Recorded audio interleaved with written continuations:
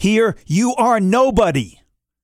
I'm Bill Newman, and this is the Civil Liberties Minute.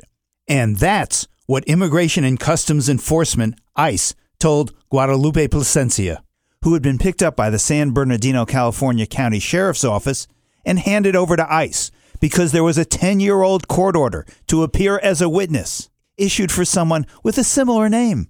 Ms. Plasencia kept protesting. She is, after all, and has been for decades, a U.S. citizen. She has nothing to do with immigration, nothing. And the agents in response mocked her and added for emphasis, "You are nothing."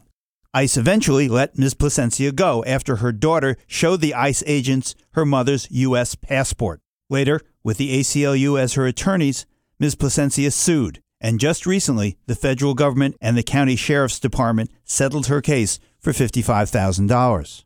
Her ACLU of Southern California attorney, Adriana Wong, said, quote, "San Bernardino County residents like Ms. Plasencia have the right to live and work and raise their children in peace without fear that ICE will arrest them without cause.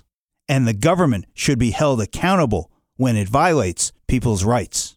This case shows, fortunately, that still, at times, the government can be held to account. The Civil Liberties Minute is made possible by the ACLU because freedom can't protect itself.